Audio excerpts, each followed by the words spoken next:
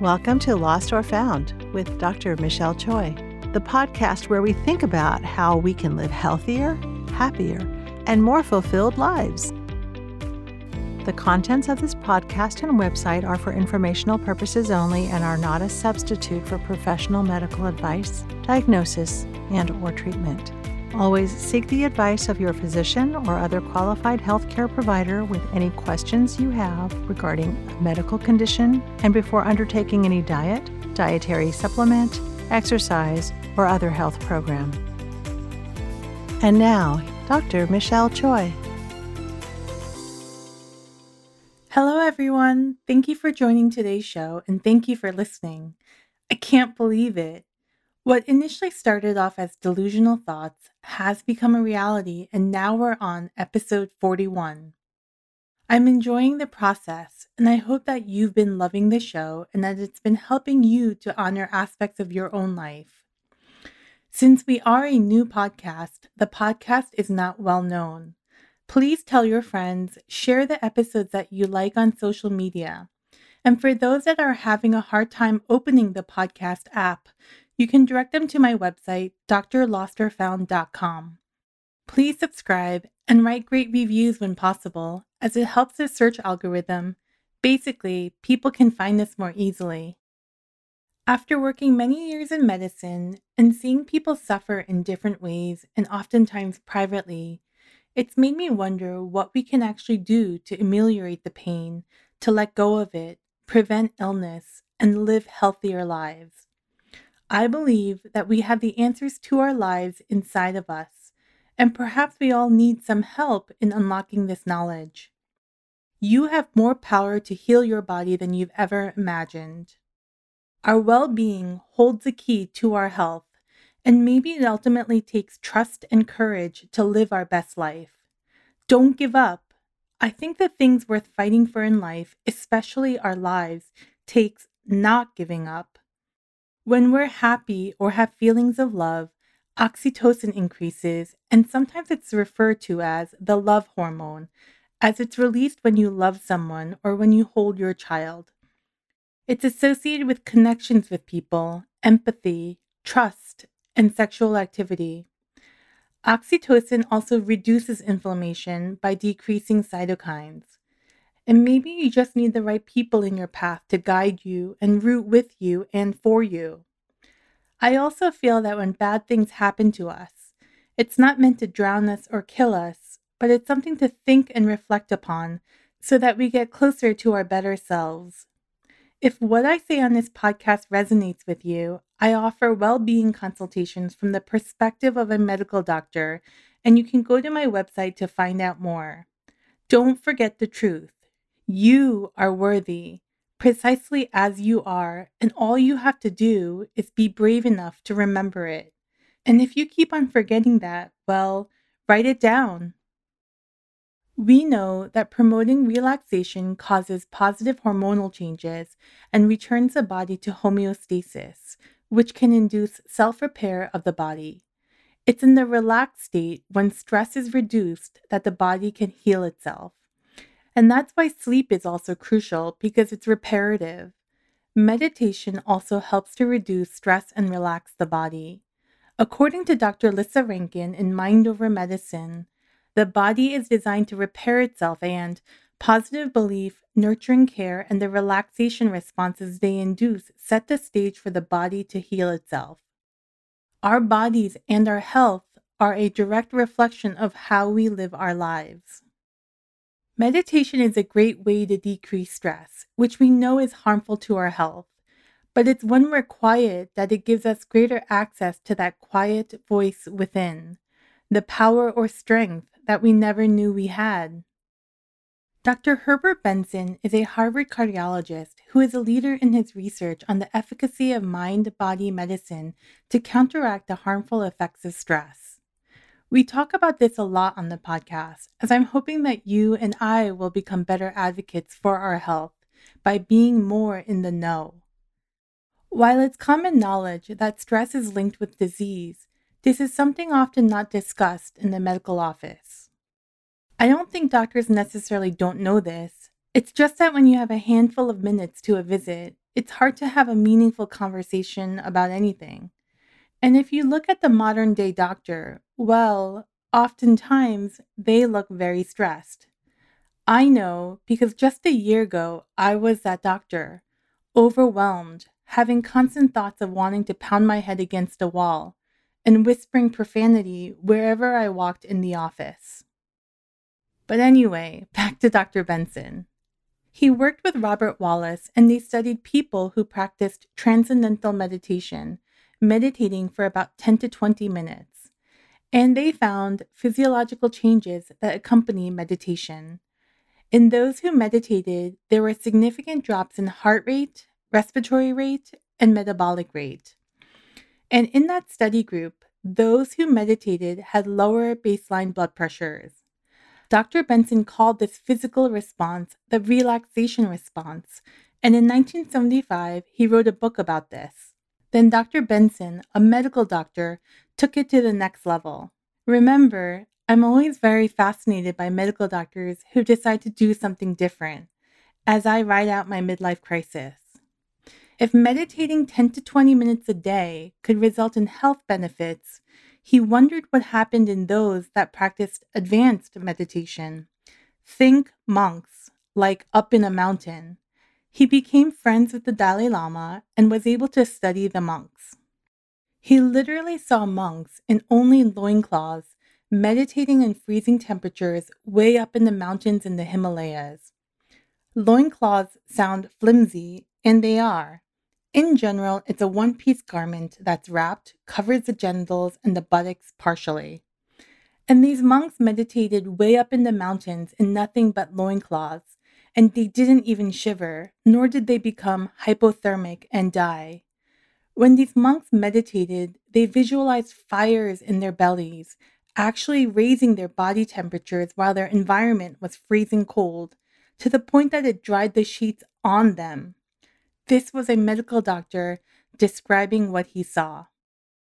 While Dr. Walter Cannon described the fight-or-flight response in the 1920s, the natural survival mechanism, Dr. Benson describes the counter response, where relaxation allows for the body to repair the damage.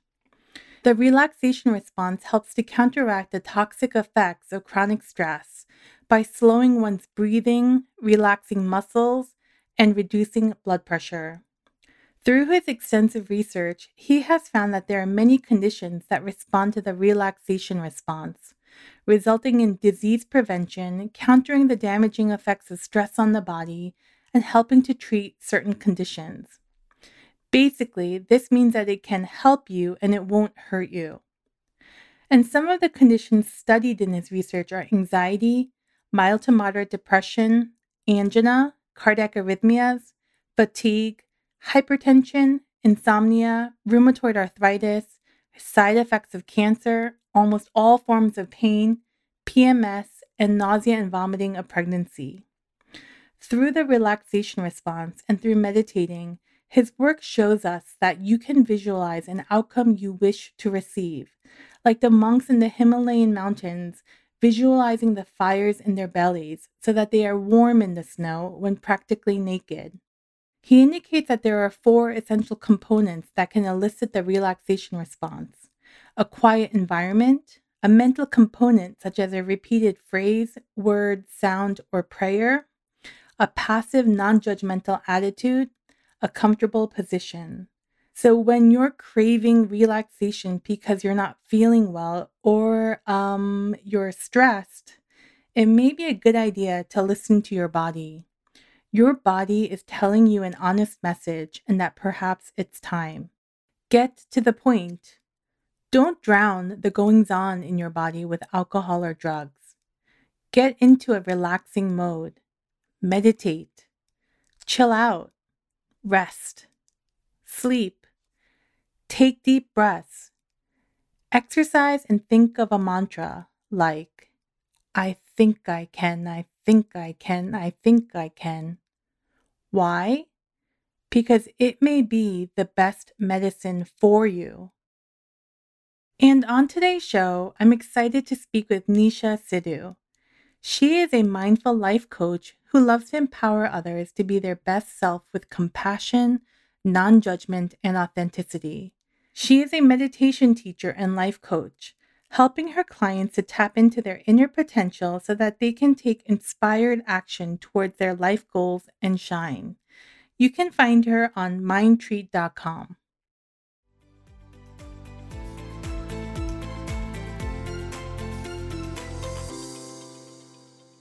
Hello, Nisha Sidhu. I'm so excited to have the chance to speak with you. Welcome to Lost or Found. Thank you, Michelle. I'm so happy to be here with you and to meet you. Thank you. And, thank you so much for being here. I read about your journey and I find it so fascinating. Would you mind sharing your story?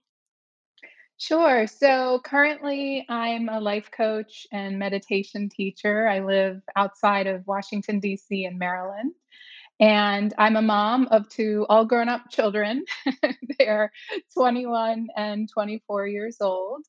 And I guess professionally, my story begins with I was a biomedical engineer. And I did that for a while. And then when I had my first child, I decided to stay at home with him and be a stay at home mom when he was a baby. And I enjoyed that. It was a decision that was actually pretty easy to make because while I liked engineering, I didn't love it. It wasn't something which I wanted, that I looked forward to when I would wake up in the morning. Hmm. Then my second one came along, my daughter, and when she started preschool, I knew that I wanted to go back to work, but not necessarily engineering. And I had always loved to bake, and it had been a dream of mine to go to culinary school. So when she started preschool, I started culinary school and Wow. became a pastry chef, and then specialized in chocolate, became a chocolatier. And then in 2008, I a dream came true, and I opened up my restaurant in Washington D.C., which was chocolate themed. It was a restaurant. We also, along the way, had several retail chocolate boutiques. We were a wholesale chocolate provider to hotels. So it was something which started as a very small project, and it just kind of grew and grew. And it was definitely a labor of love. It was, like I said, it was a dream come true. And I got to do that. And my children were younger, so there were choices that had to be made.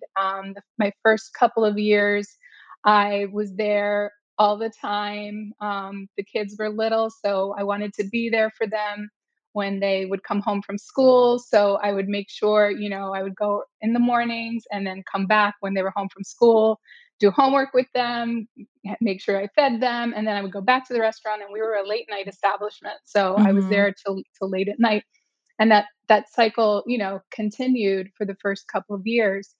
And then I was diagnosed with ulcerative colitis. This was just only a year or two after opening the restaurant, and never had any autoimmune issues in the past. And when it hit pretty strong, and it forced me to. I had no choice because there were days I couldn't get out of the house. It forced me to back away from work and sort of learn to delegate. Back then, I would have considered myself, type A personality, control freak, perfectionist, all the things. And this moment in time really just forced me to back off and let others pretty much take over, at How least the many years daily ago were you operations. diagnosed? So I was diagnosed in 2009, 2010. So this was a while ago. Yeah, I had the restaurant it was in downtown DC. I had that restaurant for 10 years. And you know, going through the ulcerative colitis, and then also I was in a very difficult marriage for 22 years. That took a toll on me. I had experienced depression when my daughter was first born, so it started as postpartum, but then morphed into clinical depression. And because of going through these challenges in life, I had sought out therapy and then later life coaching for myself. Mhm. And and it was in closing the restaurant, after 10 years. This was like my third child. It was like my baby. So it was something which could have been very difficult for me. But because I had learned tools like meditation and I had been through life coaching, I was able to apply whatever I had learned to the closing of the restaurant. So what could have been a very difficult time for me, could have taken me down that rabbit hole of depression, really turned into something beautiful, because I was able to.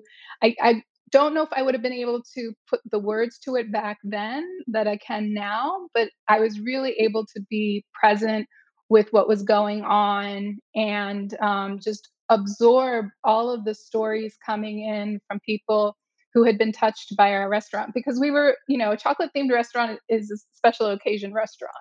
So there were, lots of stories coming in when we announced we were closing. We even had, someone fly in from Chicago Oh. just to, eat one more time there. And I was just able to really take it all in and feel the gratitude for the moment. And I mean, it was to such a degree that it was almost like closing the restaurant was almost as fulfilling as opening the restaurant. I think that's so beautiful, and I think that's so profound as well, meaning in how you close the restaurant, because I would imagine it meant so much to you. It was a dream of yours as well too. Yeah, absolutely, absolutely. So when I closed the restaurant, people would ask me, "What are you going to do next? Are you going to open another restaurant, something else, in the food industry?" And I said, I really, because I was able to use these tools, the meditation and Mhm. gratitude, the life coaching tools, I really want to share this with other people. And so it became this new passion of mine. So I say that chocolate was my first passion, and this was my next passion professionally. And so I took a year to really dive into my meditation practice. I had been already practicing for a while. Mhm. So now it's been about 8 or 9 years now since I've been meditating regularly. But I took a year to, study mindfulness meditation, get my teacher certification, and came up and also studied positive psychology and personal growth, and came up with the concept of Mind Treat, which I opened back in 2018, 2019. And back then it was really about bringing meditation to people who wouldn't necessarily typically. I'm on the East Coast, so it's not as popular as it is on the West Coast. So for me, it was about bringing And it meditation made to now with people. the pandemic, Yeah, how exactly. opportune, yeah. Exactly, yeah. But it was more like bringing it to the corporate crowd, and so, like, for example, my office was in a regular office building. We would meditate in conference rooms, and I would train individuals to be able to meditate in real day, everyday life, because so often we learn meditation or we go on these beautiful retreats and we, feel super excited about it, and we get back home and we expect it to be the same, and it's not, because life happens, right? We have distractions, we have our busy schedules. And so it was really about how do I train people to just make it a daily practice and build it into part of their regular routine. So then the pandemic hit. And actually, even before the pandemic hit, before Maryland went into lockdown, I had been researching about life coaching and how to Mhm. become certified. And, you know, the timing just worked out perfectly, because a lot of times, whoever would come to me to learn meditation, it was because they were going through some sort of stress in their lives. And what I found was, in teaching them the meditation, it felt what I thought was coaching back then. So, that's where the interest in life coaching, at least getting certified, came about. And then I decided to do the Jay Shetty certification school and did Mhm. that program. And that program was amazing. It still is amazing. The school had just started when I joined, so I was one of the founding students. Oh, wow.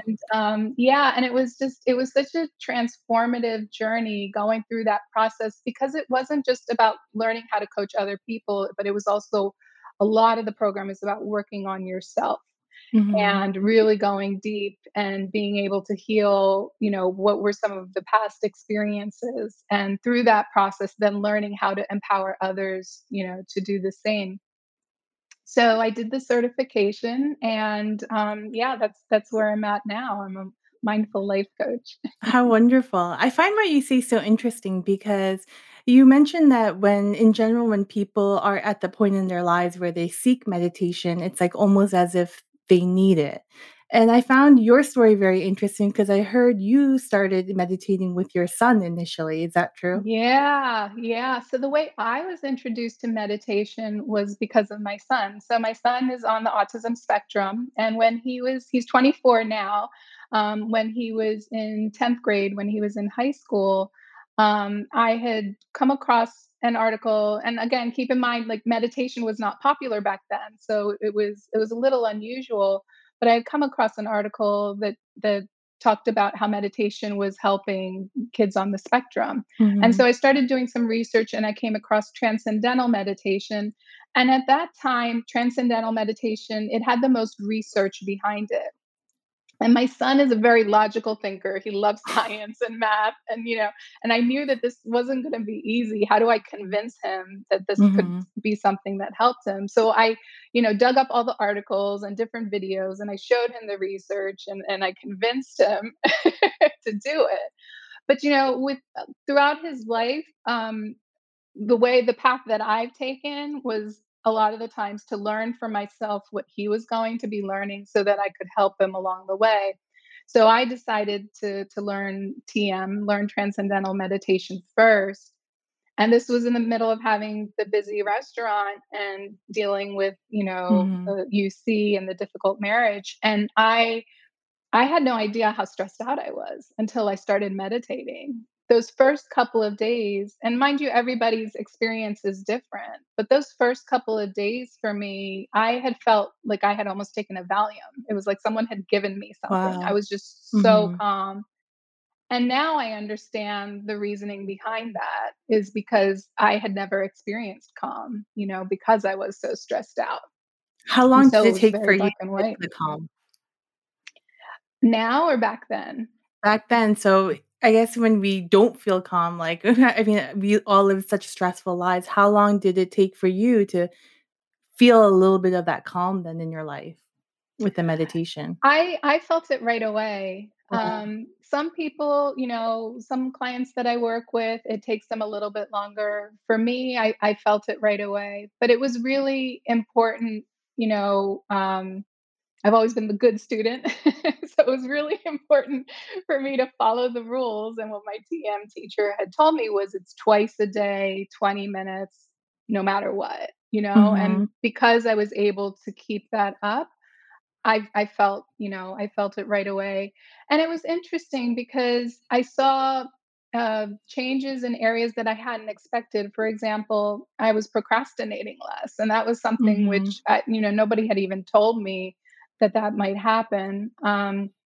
With my son, we really didn't expect it, but with him, he learned during the summer. And when he went back to school in the fall, one of his teachers had asked me, is he on a new medication or something? Because he just seems Wow. so much more relaxed. His shoulders are more relaxed. He seems to have more clarity.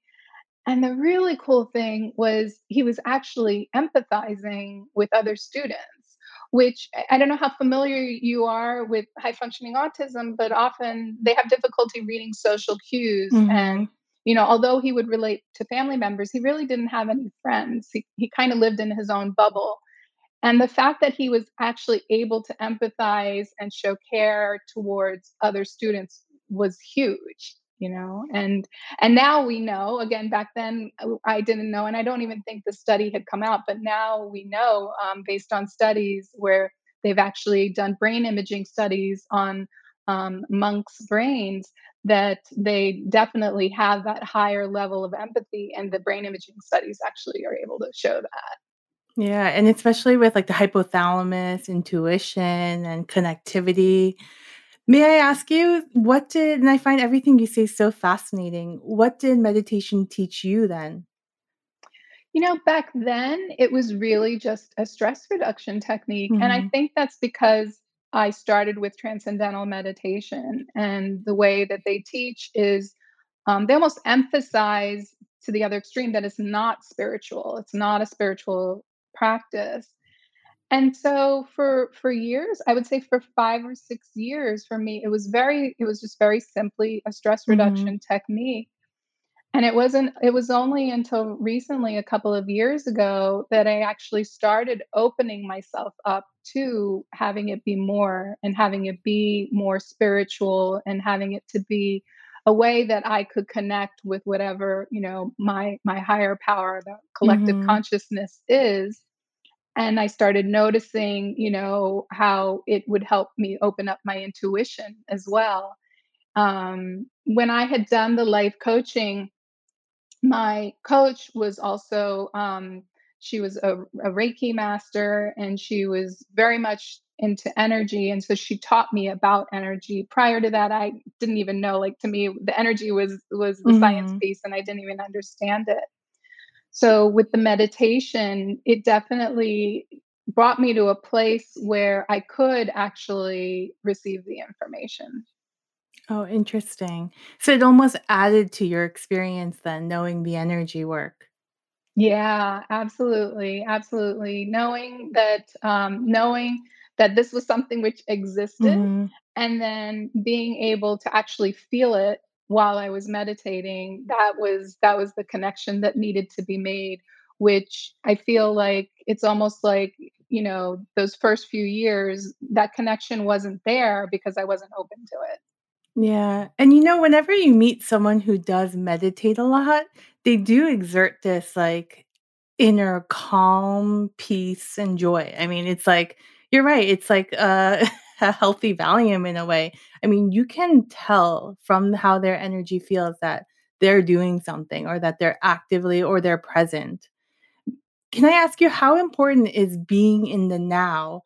And when do you know that you're in the place of presence? It's really when I'm not thinking about something that already happened, and I'm not worrying about something that hasn't already happened, right? So sometimes with mindfulness meditation, it's not about clearing the mind. It's not about, getting rid of the thoughts, because that's physically impossible. There's no way to completely clear your mind. And that's something which you can do when you're meditating, is to just observe your thoughts and identify them. It's a fun little meditation game that you can do. It's not the deepest way to meditate, but it is something that's very useful in tuning into whatever your self-talk is, and identifying whatever comes up to your mind. Is that the past or is that the future? And then that becomes sort of a trigger to say, no, present. And then we use an anchor to come back to the present. And that's something which you don't only have to do when you're meditating, right? That's something you can do throughout your day. One of my favorite techniques to use whenever I feel like, I'm just, and it's funny, like how you mentioned that you can tell when people have been meditating for a while that they have this. Don't be fooled, because we still get pulled away, and we still get very Yeah. emotional when we need to be. But But you understand your maintenance, like, you yes, understand what you need to do to go back in. W exactly. when We when have a many of tool. us yeah, when many of us are so distracted or we're so busy that we're, like, all over the place, like, literally and figuratively. Right, right. Yeah. So one of my favorite techniques to use is to come back to my senses. And this is something you Mhm. can do anywhere at any time, is to just notice, like, what am I seeing, hearing, smelling, tasting, feeling? And that just, automatically will bring you back to the present. The other technique, which a lot of people talk about, is deep breathing, and specifically breathing, exhaling for longer than you inhale, so that the parasympathetic nervous system is, triggered right away. Um, but yeah, I mean, It's a practice, right? It's not like Mhm. once you know it, boom, you're done. Like life constantly like just it throws you these curveballs and you have to remember to use them. In fact, I had a very fairly recent curveball. If you like, I can share that with you. Yes. So I actually most of my 2021 has been difficult in the physical sense. I've been dealing with some consecutive health issues, and in about it's been 4 or 5 months now. I developed a severe case of ocular shingles. Mhm. Um, the worst pain I've ever experienced in my life. I still have the post herpetic neuralgia, so I'm still having some pain, but it lasted for a while. I, was very sensitive to light. My eye was swollen shut for a week. I about spent almost a month in darkness because I couldn't handle the light. And, I would say the first week or two, I had forgotten everything. I had forgotten all of this, my spiritual practices and everything that I had learned because in that moment, the pain was just so intense and the disruption to my life was so intense. My life was on hold. There was nothing that I could do about it. Um, and it really took me a good week or two before it was like, hello, Nisha, wake up. You Mhm. have these tools, you know what to do. That I then I started to put them into practice. The meditation was very difficult because it was this constant, huge pain. But I could certainly do the deep breathing. I could certainly try to meditate. And then reframing everything into gratitude was huge for me. Reframing in my body is fighting this into my body is working for me, or this is going into that victim mode of, oh, why is this happening to me? Like I meditate Mhm. every day, right? Like I do all these things. Why is this happening? And reframing that to no, this is happening for me and this is happening for a reason, and maybe this is the universe trying to tell me something that I need to wake up to. So Interesting. I love how yeah, you were saying, you're reframing your reality, right, you know? exactly. Like Yeah, yeah, it's really important for our well-being to be able to have that capability. Because it's our brains are wired to go down the negative path, right? That's something which we can't control. That's just evolution. That goes back to the hunter gatherer, our survival instinct. It's wired for that. So knowing that the tendency is to go to the negative and then having that awareness and then being able to reframe it is key for our well-being and our joy. and the fact that we can. Right, exactly. Yeah. Do you feel better? I do. Yeah, absolutely. Mhm. Because I had gone through a health scare when my ulcerative colitis had those years of it being bad, I was able to recognize how different this more recent experience was for me, Mhm. and how I was able to just get through it. And then certainly having, that spiritual connection and having that faith, right? That things were going to be okay. That, like, That's for trust. sure. Yes, absolutely. Yeah. Sometimes I wonder if meditation is like a cocooning, like, when you meditate, sometimes I wonder when you feel like you're more in the present, it's like you feel loved, you feel secure, you feel trust, you have faith that things are going to be okay, that you're taken care of. Yeah, absolutely. I mean, it's a cocooning, so it can be a cocoon in a positive way, it can be a cocoon in a negative way too. Right? So I will share that when we're meditating, we are releasing the feel good chemicals. So Mhm. we are releasing dopamine. And sometimes there are people who become addicted to meditation. So on the one hand, it can, but on the other hand, we're also receiving or releasing some of the more productive feel good chemicals like oxytocin. And with oxytocin, I mean, obviously, like you can just place your hands on your heart and you will release oxytocin, right?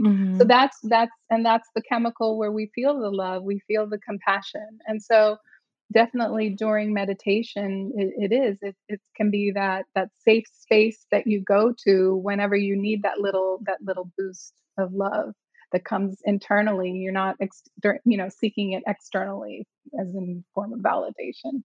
What a beautiful thought. I found what you said really interesting, how, you felt ocular shingles, and I know that's really painful. That it happened for a reason. What do you think the reason was for you? If Yeah, that's a really good question. So, I go pretty deep on this because, again, I had been through therapy in the past. I had been through life coaching, and I've been through different challenges in my life. And I feel like during those periods in my time, I had worked on them, but I had really only worked on them surface level. I had never done any deep trauma work, and I've Mhm. had a series of traumas, significant traumas throughout my life that I feel needed to be addressed. And it's interesting because with shingles, it's the chickenpox virus, right? It's the virus that we get when we're children that still stays in the body. And then with shingles, I mean, you're the doctor, you can Mhm. explain it It better lays than I dormant, can. yeah. Yeah, it's dormant and then it comes out when we're either under a lot of stress or we're immune compromised. In my situation, I was immune compromised because I was going through an ulcerative colitis flare for 3 months Mhm. prior. Okay. And so it's interesting, that this is a virus that starts in childhood. And for me, the spiritual connection was I needed to still heal some of those childhood wounds, some of the traumas that I had been through. So I only just recently my pain level has gone down to where I feel comfortable enough to actually do some of that deeper trauma work. And so I've just started working with somebody, a couple of people actually, a therapist who does EMDR. That's the eye movement desensitization that's been shown to be really effective for people with PTSD and other types of Mhm. traumas. And also someone who is not only is she a master Reiki healer, but she also does somatic emotional release, which is can be really, really powerful. Wow, Nisha, you're so courageous. Good for you, Thank you. you know? I feel like I was almost forced into this situation. My personality has always been to absorb Mhm. others' energies and absorb whatever is thrown at me and to bury it. And I don't know whether that's genetic or maybe even cultural because I come from a South Asian background, that it was we don't show our emotions. We carried in being strong is good and being strong means you keep it to yourself, Yeah, and whatever the cost.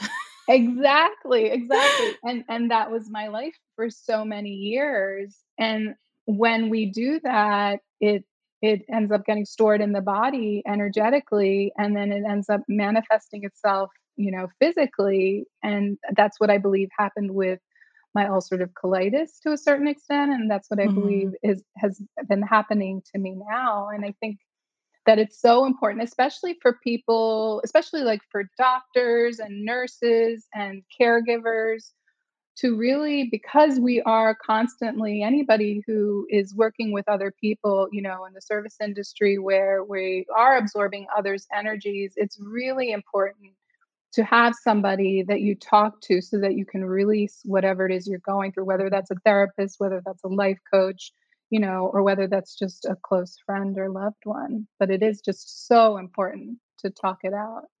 I absolutely agree. I think so many of us are absorbing other people's energy, not necessarily our own. And I think we really need to be aware of that, so that it doesn't affect our own health, Right. We think, you oh, we know? can just suck it up and get through it, Yeah. and plow through it. Those are like the worst words I've ever heard. Suck it up. Whenever I hear that, like I cringe inside. I'm like, oh God, Yeah, you yeah, but a know? lot of us we've grown up that way, right? To think Yeah. that that's the way to do it, but it's To look really strong when it's only looking. exactly. you know? Exactly. It's how am I perceived by the outside world that can just Yeah. that, those limiting beliefs can just be so detrimental. And what if you're really real? Like, what could happen, Right. you Right. know? Exactly. Yeah. What do you think about this statement from Buddha? I mean, with everything you've been through, I kind of wonder how you feel about it. Buddha said the secret of health for mind and body is not to mourn for the past, not to worry about the future, or to not anticipate troubles, but to live in the present moment wisely and earnestly.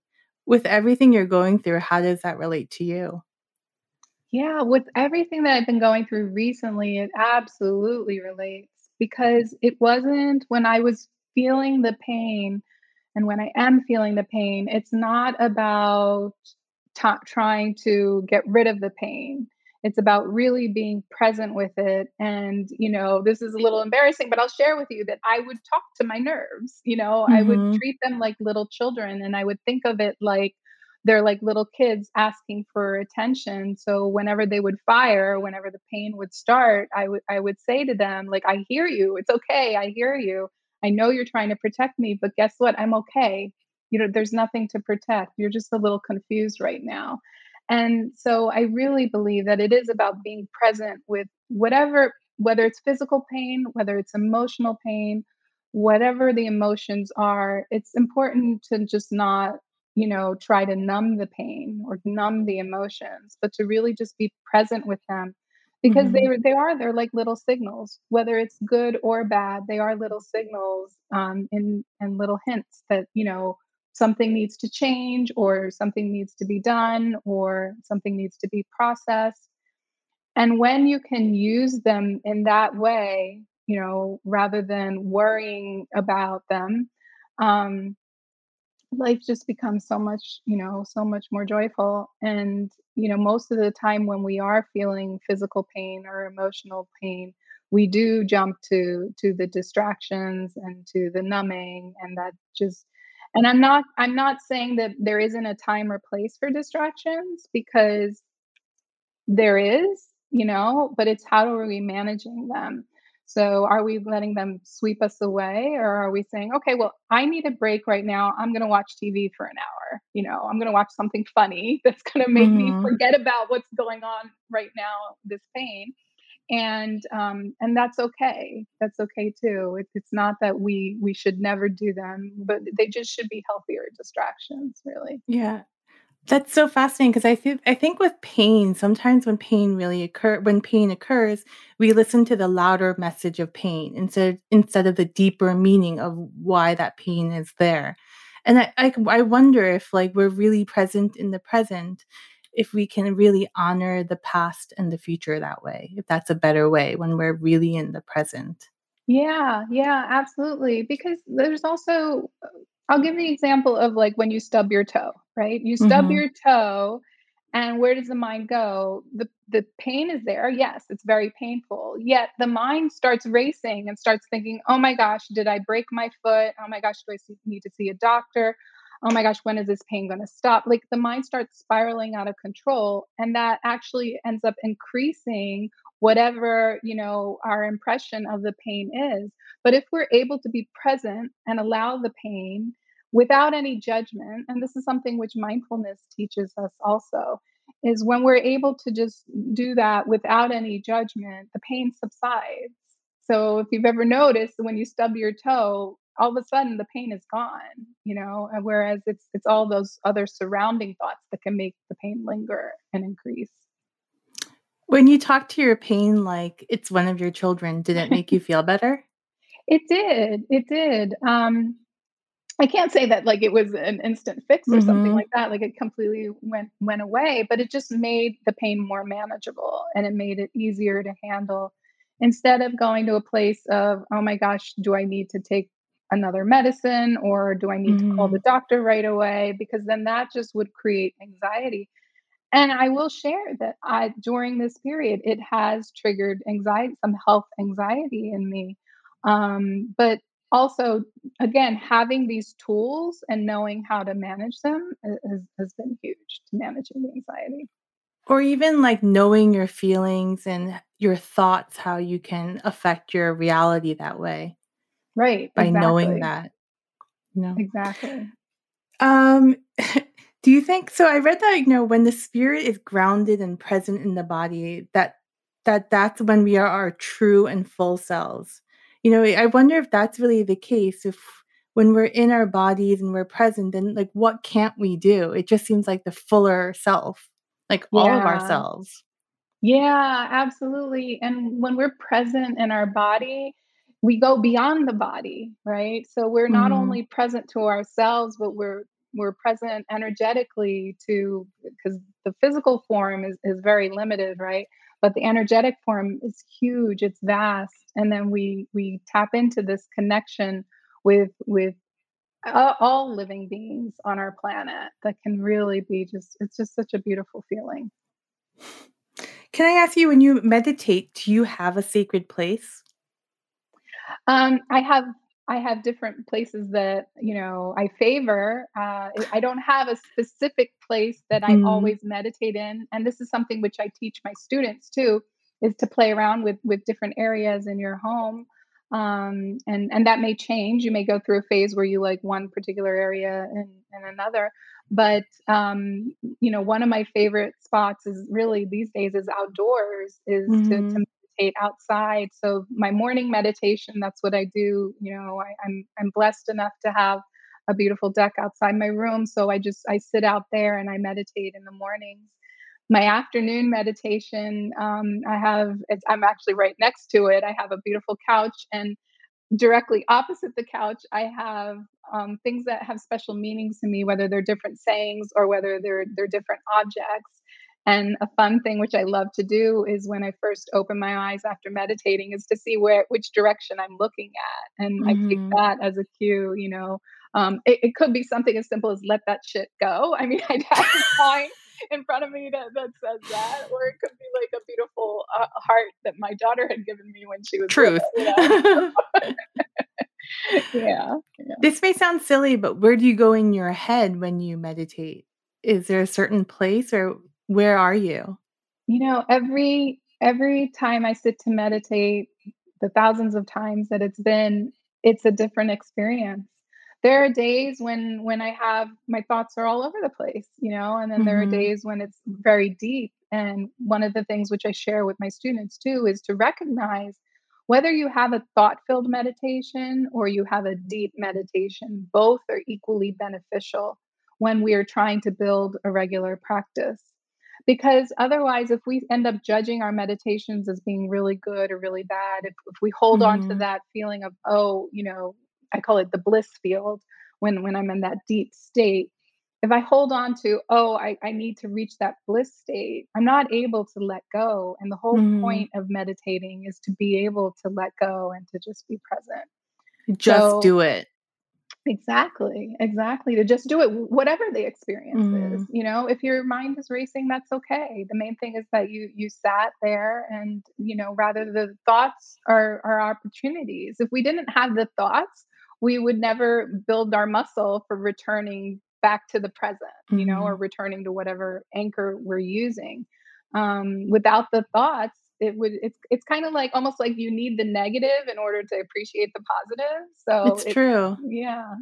I think in order to really appreciate the positive, sometimes the negative helps, you know? Yeah, yeah, absolutely, absolutely. Yeah, I can't tell you, yeah, how much I appreciate now waking up in the morning, and if it's a morning where I don't have any pain, I would never have that level of appreciation before, and being able to appreciate my body and what it's been able to do and how it's been able to heal and recover. I never would have had that appreciation before.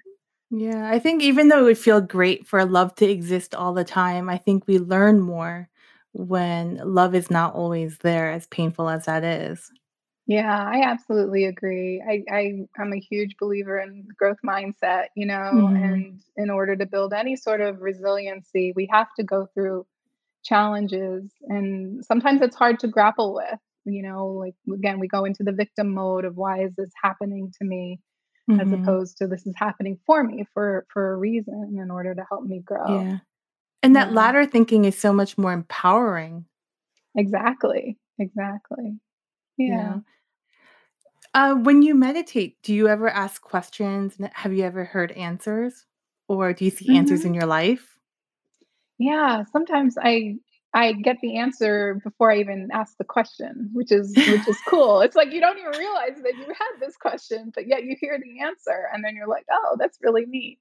You know, so there are different ways that I meditate, and one of the things that I do is at the end of whatever the time period is, whether it's 20 minutes or longer, is I go through my day, or the previous day, if it's a morning meditation, just finding all the different things or people that I'm grateful for. So I literally scan through my day, and then if there's something which I'm just wondering, I'll ask the question. And sometimes it won't be very clear. It might just be something visual.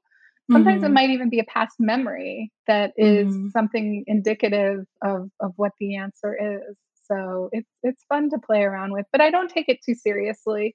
All this stuff. I think that life is it's not about being serious. It's about having fun, and when we do take things serious, that's when, like, the control Mhm. issues come into place? So Yeah. it's I just like how being you in the present. explain that. It's like the fluidity of knowledge and, information, you know? Right, Like exactly. it flows and you can Right, take what you need, but it's there. right, exactly, and having the faith that it's coming to you for a reason, right? So a Mhm. lot of times the universe will send us messages, and we're not ready to hear them. So what happens is the universe just gets louder and louder with its messages until it is the right moment for us to be able to receive them. Yeah. I think knowing how important being in the present is for our health and well-being, it concerns me that many of us are like not living in the present. Like most of us, I believe, are not living in the present. We're like out of the present. Like how many of us are so busy, we're so worried, we're so distracted, we overanalyze or we feel fear, anxiety, or even depression. Yeah, but again, like, that's part of being human too, Mhm. like, it's impossible for anybody unless you're sitting up on a mountaintop completely isolated from society.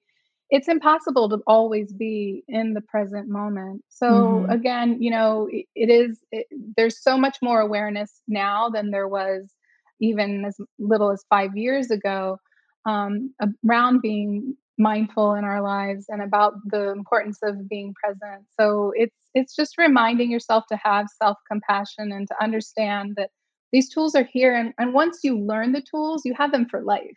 Right. So that's why I love to teach meditation to young adults and to children also, because even if they're not ready to fully embrace it right now, they've learned the technique. So whenever they need it and later in life, they have it.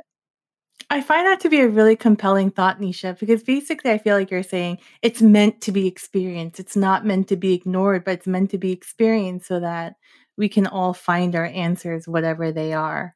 Exactly. Yeah, because we're all different, right? We all Mhm. have different answers. We all have different questions. We all have different journeys. So it is really important to think of it that way.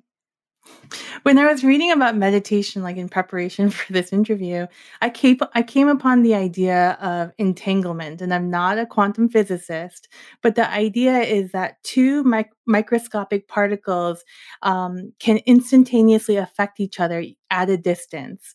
And physicists believe that entanglement exists everywhere, all the time, even in the larger world that we live in. And I bring this up because this kind of suggests that particles can also be entangled across time, bringing up the idea that the future can affect the past. And what if, like, meditation is healing not just for the now, but if there's another aspect for our past as well? Yeah, that's beautiful. Yeah, I do believe it. I do believe in manifestation, and that is something which, until you experience it, it is difficult to believe in. And this is where science meets spirituality.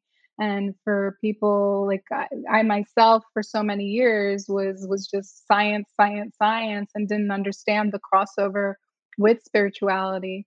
But it's true. I mean, in terms of energy, and like with my coaching clients, we've seen this over and over again. When we start to make certain improvements in one area of our life, other things just magically fall into place, Mhm. because there is that energetic impact. So it's not just with specific molecules or substances where we see this, but we see this on a much broader spectrum as well with life in general. Yeah, I find it so fascinating because if you think of it like as if every moment in our time, if time, goes beyond, but if you pull on the string and every like moment is connected by a string, then if we pull on that string in at this moment, it can affect how that string is pulled in the past and possibly the future. I mean, we can have impact by helping ourselves now. Right, absolutely. Yeah, I mean, and that's why, earlier when we talked about doing deep trauma work and healing the inner child, that's why it is so important because whatever whatever our memories are, it's how the brain or the subconscious has stored them, right? So by working on yourself in the present, you can heal the past. Mhm. Interesting. Yeah. Do you feel like your life flows more easily and effortlessly since you've meditated? Yeah, yeah, definitely. Since I've meditated, but I think more so since I've made the spiritual connection. Mhm. Definitely, again, like in the beginning, it was just a stress reduction technique. It made life easier to handle. Not easy, but easier to handle. But when I was able to make the spiritual connection, that's when I really felt the flow. And I'm a work in progress. Like it's definitely letting go has been a journey for me, and letting go in all different areas of my life, and it's something which I'm constantly having to work on, just like with the meditation being a practice. Letting go and letting life just sort of flow, it's a constant practice as well. Do you think meditation, for most people, do you think meditation eventually leads to greater spirituality? It can if you're open to it. I don't think that it's sort of like a prerequisite. Some people open up to spirituality in other ways. They may connect with nature. They may connect with other people.